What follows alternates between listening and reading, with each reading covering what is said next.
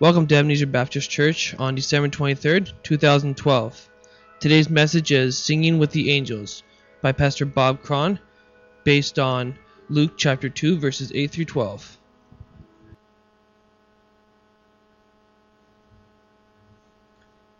Good morning. If you would please stand with me and take out your bulletins and join me in the call to worship, found on the first inside page of your bulletin.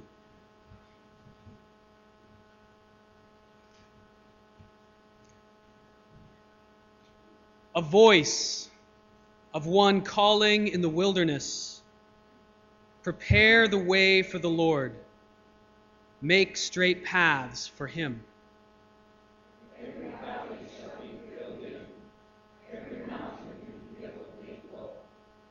The crooked roads shall become straight, the rough ways smooth, and all people will see God's salvation.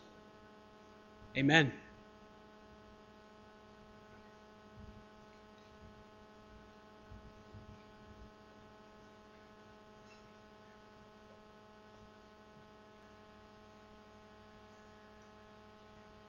Good morning, it's good to be with you. Yeah, I didn't see that hidden subliminal song, so I jumped up a couple times. So I am anxious to be up here and speak with you also, but that was why I was looked a little funny, maybe jumping up at the front for those of you that were wondering. It's good to be here with my church family again. It's always a privilege to be here, to open God's Word and see what He has to say to us. Most of you don't know, but this is the third sermon that I have prepared over this last year to be here to speak to you. Most of you don't know that because the first time was when Ryan injured his leg. This year, last year, sometime in there anyways. He injured his leg, and on Saturday he phoned me and he said, would you be prepared to come with a message in case I can't make it up because of the pain or I can't speak? And I said, okay. So I prepared a message, and I was sitting with you out there wondering whether I would be speaking or not. Maybe that said why I was going to get up in case he came up again. So I was all prepared, and then he hobbled up and he sat on a chair and preached a wonderful message. And so I didn't speak at that time. The next time, he called me up and on Saturday or Thursday, whatever, sometime in there, and he said, you know, Bob, we're expecting a baby anytime now. And if Katie goes into labor right in the middle of the service, I'm going to have to leave with her. Would you be prepared to preach, just in case right before the message you see me walking out? And I said, yes, I will. So I had my message prepared, and I was sitting in the congregation here, and she didn't have her baby that day, so he got up and he preached. So this time, as I was walking up to the front, I was looking around expecting Ryan to jump out and beat me to the pulpit, which he didn't do. So I'm here, and now you are stuck with me for the next few minutes as we look into God's Word and see what He has to say for us. I think one of the things that I became famous for when I was your pastor here many years ago was my jokes.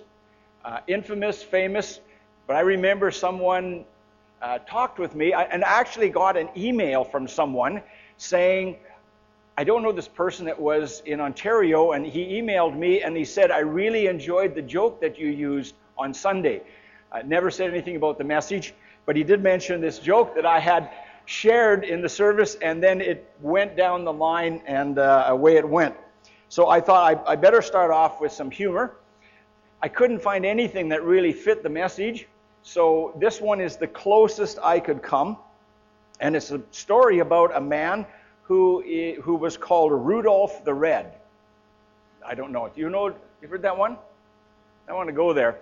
When I was here, I used to always practice my jokes on the seniors on Wednesdays, and then depending on their response, I either used that one or something else on a Sunday. But I don't have the privilege of doing that. But there was a man called Rudolph the Red, and he grew up in Russia. And in the early days, Red Russia was the name, so that's why he was nicknamed Rudolph the Red. And he was a weather forecaster. And he decided that he would apply for a job in this city, which he got. And while he was there, he started predicting the weather. And this man was so good that for 10 years, he never, ever got the weather wrong. Whatever he said happened. And he'd say, tomorrow it's going to be like this, and it was like this. And in that area where he lived, they'd been going through a drought, and it had been 5 weeks, and they hadn't had any rain. And the drought was bad, it was hot, and everyone knew that this is going to be here for a long time. But at the end of his shift, just before he finished, he made the startling announcement. He said, tonight we're going to have rain and lots of it. And he got home, and his wife said, Rudolph, why did you say that? How could you say there's going to be thunderstorms and all this kind of stuff breaking out? He said, there isn't a cloud in the sky. It's hot. We have drought. There's no way that's going to happen. You can fry an egg on the sidewalk. You're going to ruin your perfect record after all these years of being so perfect. Why did you do that? Well, the next day, everyone woke up, and it had poured and rained all night. Everything was drenched, and it was just sopping wet. And his wife said, Rudolph, how did you know that it would rain? And he said to her, Rudolph the Red knows rain, dear. Okay, so some of you will groan, but I can bet that you're going to tell someone else that joke sometime in the next week. I was asked to speak about the angel's song in Luke chapter 2, verses 8 through 14. When I think of a song, I naturally think of music. When someone says, I'm going to sing this song, it's the music that starts to go around in my head, not the actual words, because I'm not great on words and I do a lot of, you just mumble along with them, but it's the music that catches me. And so I was wondering, what would that song that the angels sang, what did it sound like?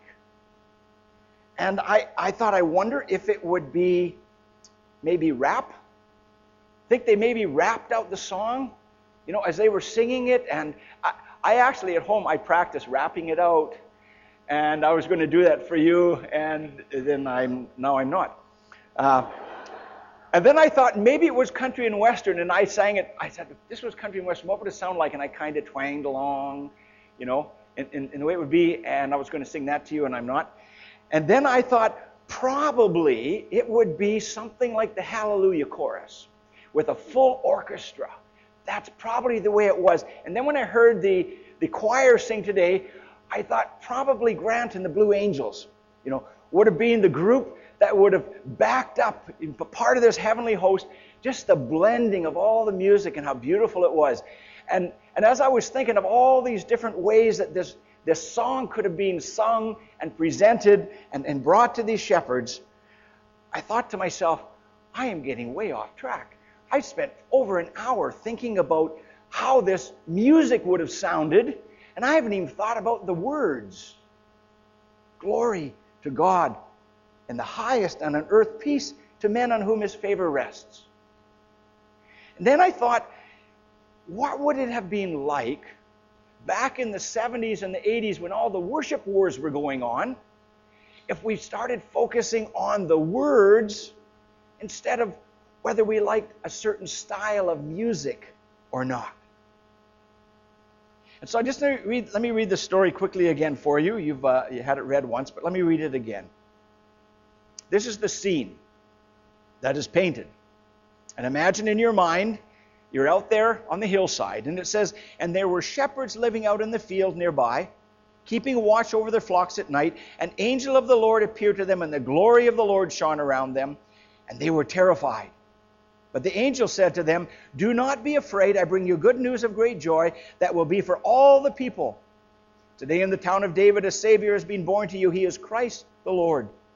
This will be a sign to you. You will find a baby wrapped in cloths and lying in a manger.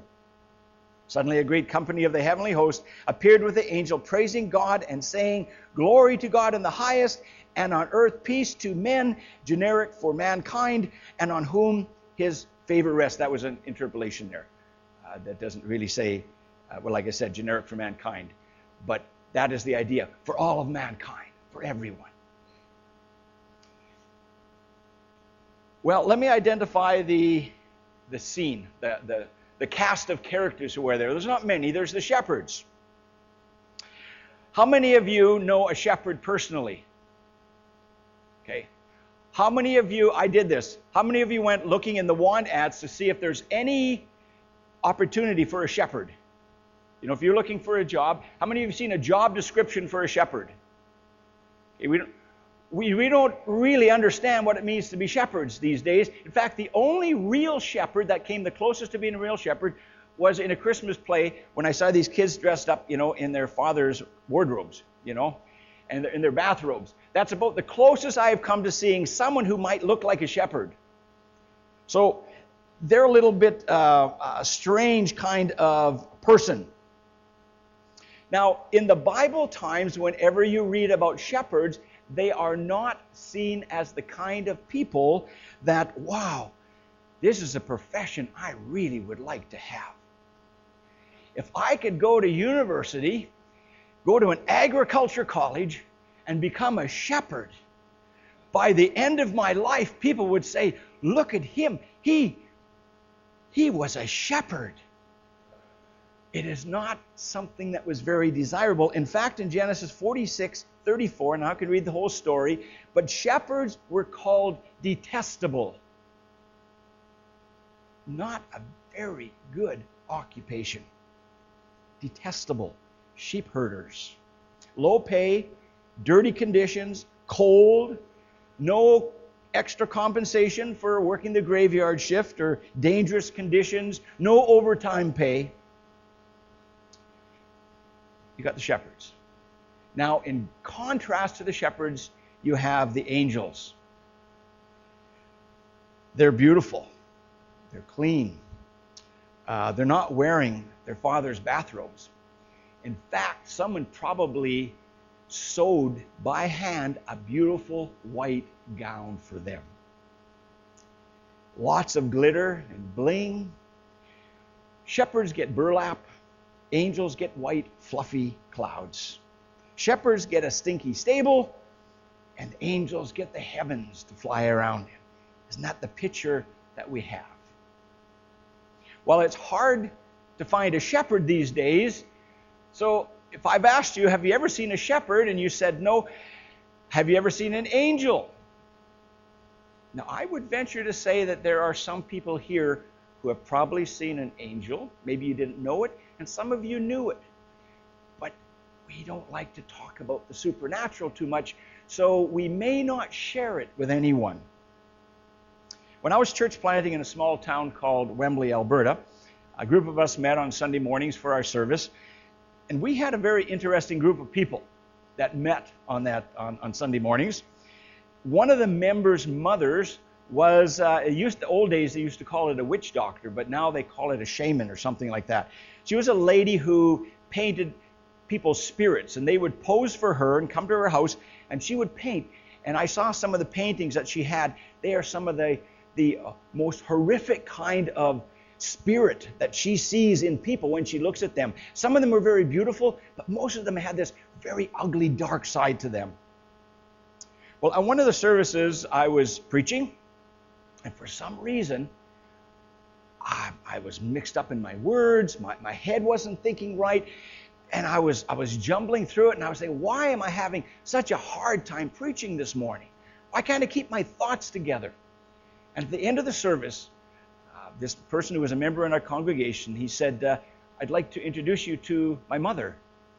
And he introduced me to his mother, who was this shaman. And after, he said she was probably trying to put a curse on you the whole time you were preaching. I thought I'd let you know that. I was thinking, why didn't you tell me before I got it? Don't tell me now after. But there was something evil. There was something cold. There was something that I just couldn't figure out what is going on. Why am I having so much trouble? So I tell you that because just to give you an idea of the kind of people that would gather with us on a Sunday morning. And maybe this explains what happened on another Sunday. Somewhere around the middle of my message, a young boy, about 5 years old, suddenly was alert and watching. And he just stared and stared. Now, I never picked all of this up. I noticed for a 5-year-old to be listening to a message from the front of the church and from a pulpit, that's why the kids go out. It's something that isn't within their comprehension usually, because we do adult things at the time the preaching comes along. But this kid sat there. One of the things when you're church planting, you don't have the luxury of having a place where kids can actually go and have their own teacher. We all kind of are together in the one room. So this kid is just watching the whole time he's there. And his mother talked with him after the service and said, I'm really proud of you. You spent the whole time just focused on the message, and I'm really proud of you. And you know what he said to his mother? And it blew me away. It gave me goosebumps when she told me this. She said, "Oh, I wasn't watching Pastor Bob. I was watching the angel." Now, I've never seen an angel, but he somehow was fascinated. He said there was an angel with its arms outstretched behind Pastor Bob the whole time he was talking. And if Pastor Bob moved over a little bit, the angel would take a step. Now, I did not know that, and I think if I had turned around and seen the angel, I would have been like the shepherds. I would have been terrified. I probably would have stopped talking. I probably wouldn't have known what to do. So I haven't seen an angel. When a 5-year-old says that to his mom, I say there's some relevance in what this person is saying. And according to the Bible, angels are among us. We often don't see them, but they are there. So one of the things that I noticed, and this is something, and hopefully every now and then each Christmas we'll pick up something a little bit new that we never really understood before. The Christmas message is said over and over and over, and we sometimes tune it out and we click it off and say, okay, yeah, I've heard that. I know exactly what's going to happen. But one of the things that hit me as I was preparing for this message was that not only did this angel appear, and that's amazing in itself, that this angel appeared, but it says the glory of the Lord shone around them. Now, an angel in itself doesn't have the glory of the Lord in that sense. So somehow in this very act of the birth of Jesus, God himself, his presence, his glory was there too. That's something that I haven't really figured that all out, what that all means. But somehow the angel was there and the glory of the Lord. It wasn't the angel's glory, it was the glory of the Lord that was there. Now, I cannot conceive what that might have looked like.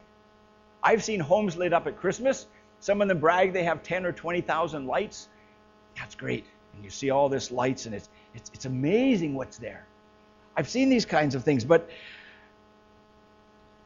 to be in a place where the glory of the Lord shone so bright would be absolutely amazing.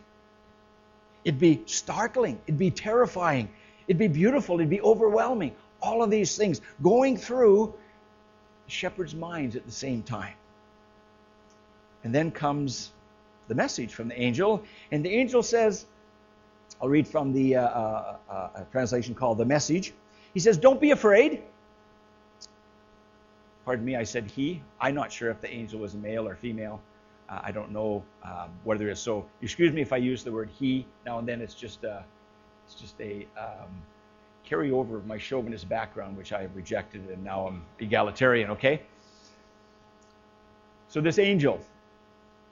So the angel says, "Don't be afraid. I'm here to announce a great and joyful event that is meant for everybody worldwide. A Savior has just been born in David's town, a Savior who is Messiah and Master. He is Christ the Lord. This is what you're to look for: a baby wrapped in a blanket and lying in a manger." If ever there was a contradiction, it is here in the Christmas story. Do you know what an oxymoron is? I looked up the definition. That's more confusing than the word. It says, a figure of speech by which the locution produces an incongruous, seemingly self-contradictory effect. Okay, that gobbledygook definition just means what you say doesn't go with what else you say. Like jumbo shrimp. You know, you have a shrimp, and then you have a jumbo one. Okay? See the difference? Look at those jumbo shrimp. Did you have shrimp? No, I had jumbo shrimp. You know, it's an oxymoron. It doesn't make sense. And the Christmas story is like this. It's a giant contradiction to everything that the world says is important. Power, prestige, fame, money. God says humbug to all of that. So at the feet of Jesus, the wise, the wealthy came to see him, and they became humble and generous.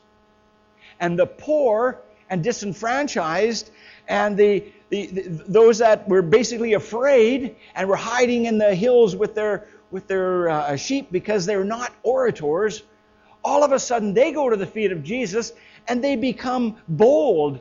And it says that they began telling everyone what they had seen.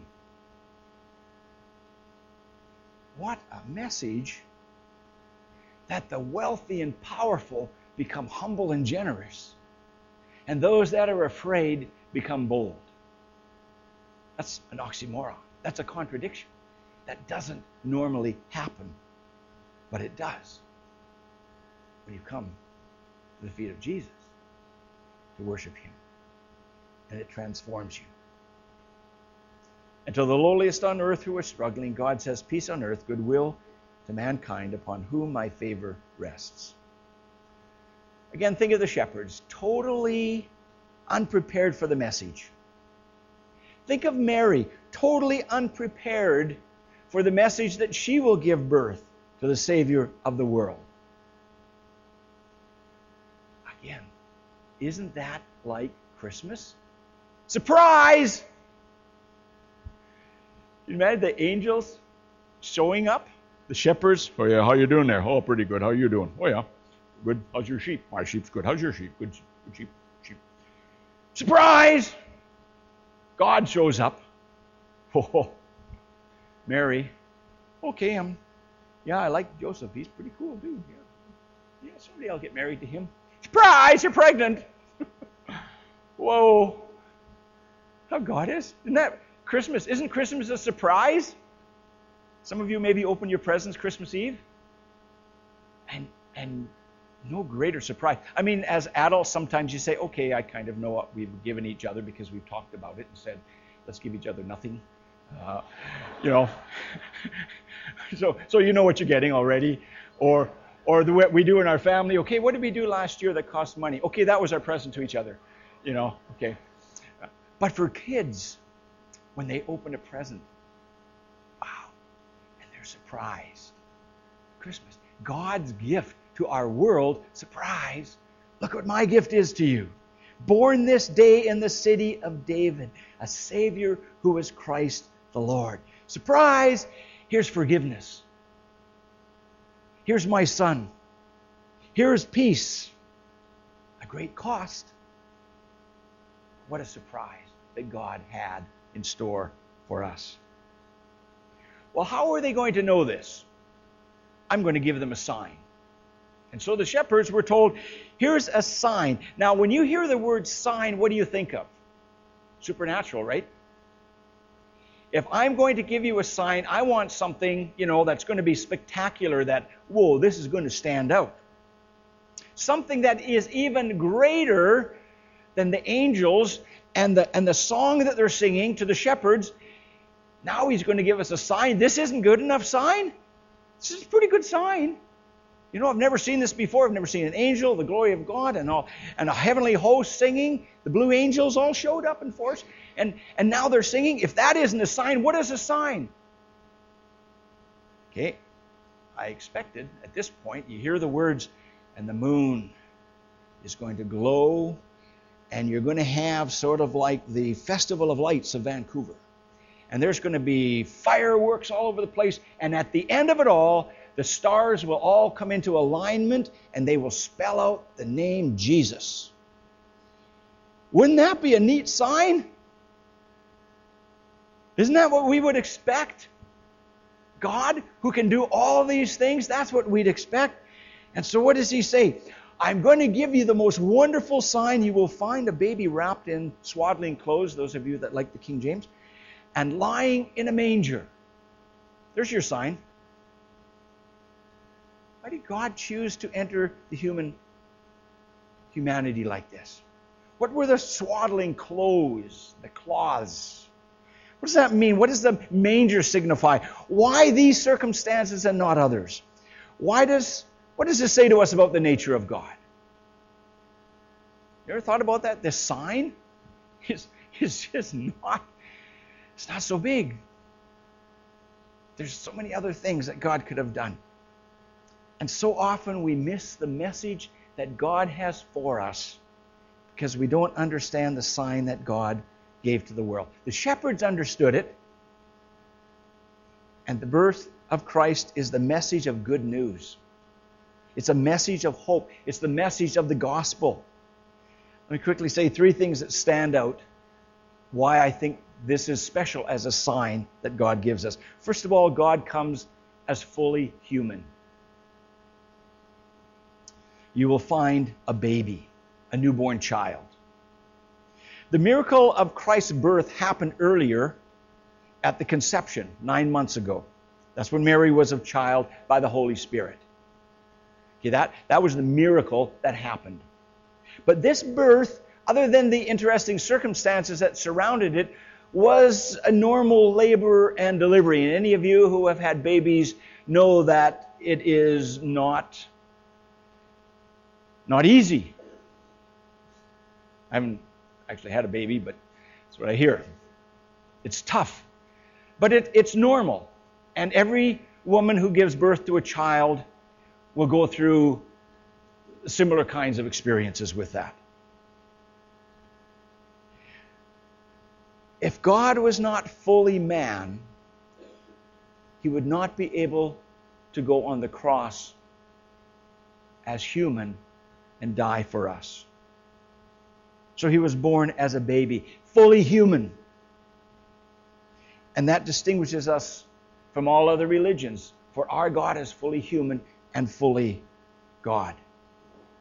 Second thing about the sign is he came into the world very helpless.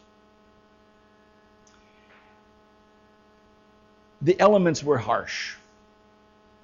Mothers wrapped their babies in cloths. They wrapped them around to keep them warm. When we brought our daughter Amy home, our first child, it was in summertime.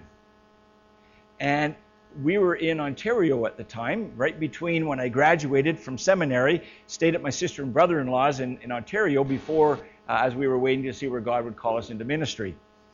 And I remember the hot day. I think it was somewhere between 196 to 2,000 degrees. And you know what we did with our baby? Because they told us, you have to keep your baby warm. And I remember we had this baby wrapped up. And they said, it's good to have they just came out of the womb, keep their legs together and their arms together. We had this daughter wrapped up, and all you could see was her head. She was wrapped up like a little mummy. And to this day, we talk about it and say, why did we wrap her up like so warm? I mean, it's 1,000 degrees out there, and the humidity was high. We just did it. I have no idea why. But in the early days, they had a reason why, because there weren't medical personnel around to make sure everything was okay with your baby. The elements, they're of course out there, and it was nighttime, and it was cold. And they would wrap this baby up almost like a mummy to keep this baby warm. So they're not flailing and getting cold and going to die very quickly after birth. And that says something too. Someone has said he came very helpless, and he came bound. And then they said, and when he left this earth, when he was killed before his death, he was also bound. He was on a cross. He was constricted, and he couldn't move. And he was helpless. He came that way. He was killed that way. We know he didn't stay that way because he rose from the dead. And the third thing is, he came in humility, lying in a manger.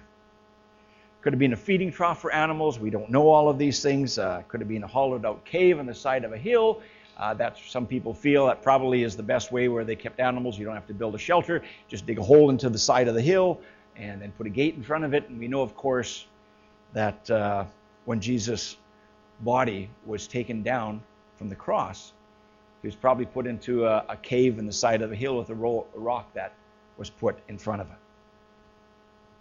So he came in poverty, in humility, and he left the same way. I think that's what Philippians 2:7 means when it says, he made himself nothing, taking on the very nature of a servant, being made in human likeness. Isn't that a surprise? Would you have done it that way? Would you have figured it out? God came to me and said, Bob, I'm going to give my only son. Got any ideas? I would have never come up with this one. Not in 1,000 years. He said, Bob, what I'm going to do, I'm going to send some angels to those shepherds, and I'm going to scare the daylights out of them. I'm going to talk about the Savior. I'm going to give them a sign. Common sign. And I'm going to blow them away with the most magnificent song and sounds that earth has ever heard. That part I like. And then suddenly, all of this happened. And they sang glory to God in the highest. And if you have never made that decision, allow Jesus to come into your life in a personal way, you will never know the peace on earth or the goodwill that God has for mankind. Not a very likely beginning to a movement that changed the world. If the world had needed education, God would have sent a teacher. If the world needed an army, God would have sent a general. If the world needed more money, God would have sent a banker. But since the world needed a Savior, God sent a baby. And that is the surprise and the wonder and ultimately the delight of Christmas. God did what we would never have done, and in so doing, he opened the door to heaven for all of us.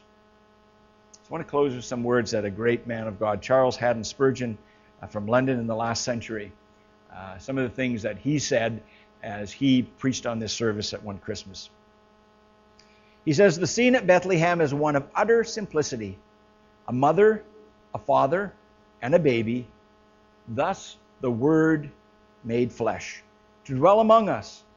What God does is both simple and clear, and the message to us is also simple and clear. Those who come in simple faith to the Lord Jesus Christ find great peace. Spurgeon then urged his hearers to come to faith in this babe of Bethlehem who would one day die for their sins, the sins of the world. He said little children should come, for he once was a little child himself. Young women should come, for Mary was a young woman who was God's instrument for bringing Christ into the world. Young men should come, for Joseph was a young man who had great faith in God. Old women should come, for Anna was an old woman who looked for the coming of the Lord. Old men should come, for aged Simeon waited for the consolation of Israel. The working men and women should come to Christ, because the shepherds represent all those who work with their hands for a living, and they too came to Bethlehem. And finally, the highly educated of the world should come, for the wise men came bringing gifts. And they too bowed and worshiped the King. And he closed his message by saying, for my own part, the incarnate God is all my hope and trust. I come back to preach, by God's help, the gospel, the simple gospel of the Son of God, Jesus, Master. I take you to be mine forever. May all in this house be led to do the same, and may they all be yours, great Son of God, in the day of your appearing, for your love's sake. Amen. This is the message the angels brought. This is the message of our Lord. This is the message that brings hope and peace and wholeness to a very troubled, fractured world. And I praise God that he made the plan and I didn't, because I would have sure messed it up. Merry Christmas. And let us bring home this understanding. The glory of God shone around them, and peace came because of Jesus, God's only Son. Amen.